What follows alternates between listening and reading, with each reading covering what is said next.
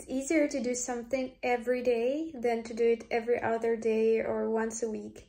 Let me explain this phrase. And I think it's the best explained with an example. So yesterday, because I had an episode with a guest released, I didn't have to do a daily episode. And then I felt so much more resistance today to be releasing an episode.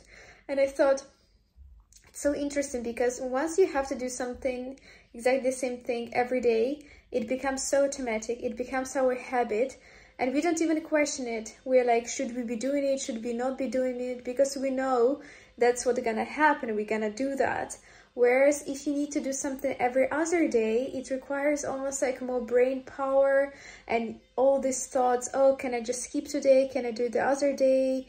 Can I just maybe do this week 3 times a week, etc.? All of those thoughts, they start coming up and they start messing up our habit. Whereas the easiest way to actually make sure that you continue doing something is having it as your habit, because then it's so automatic that it barely requires any effort.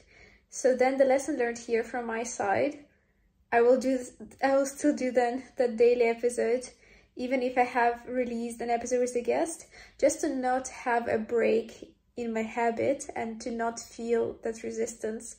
And I wanted to ask you, where in your life do you feel like you're trying to achieve something, but because you are doing it a bit on and off, that you're actually creating more resistance than you're helping yourself?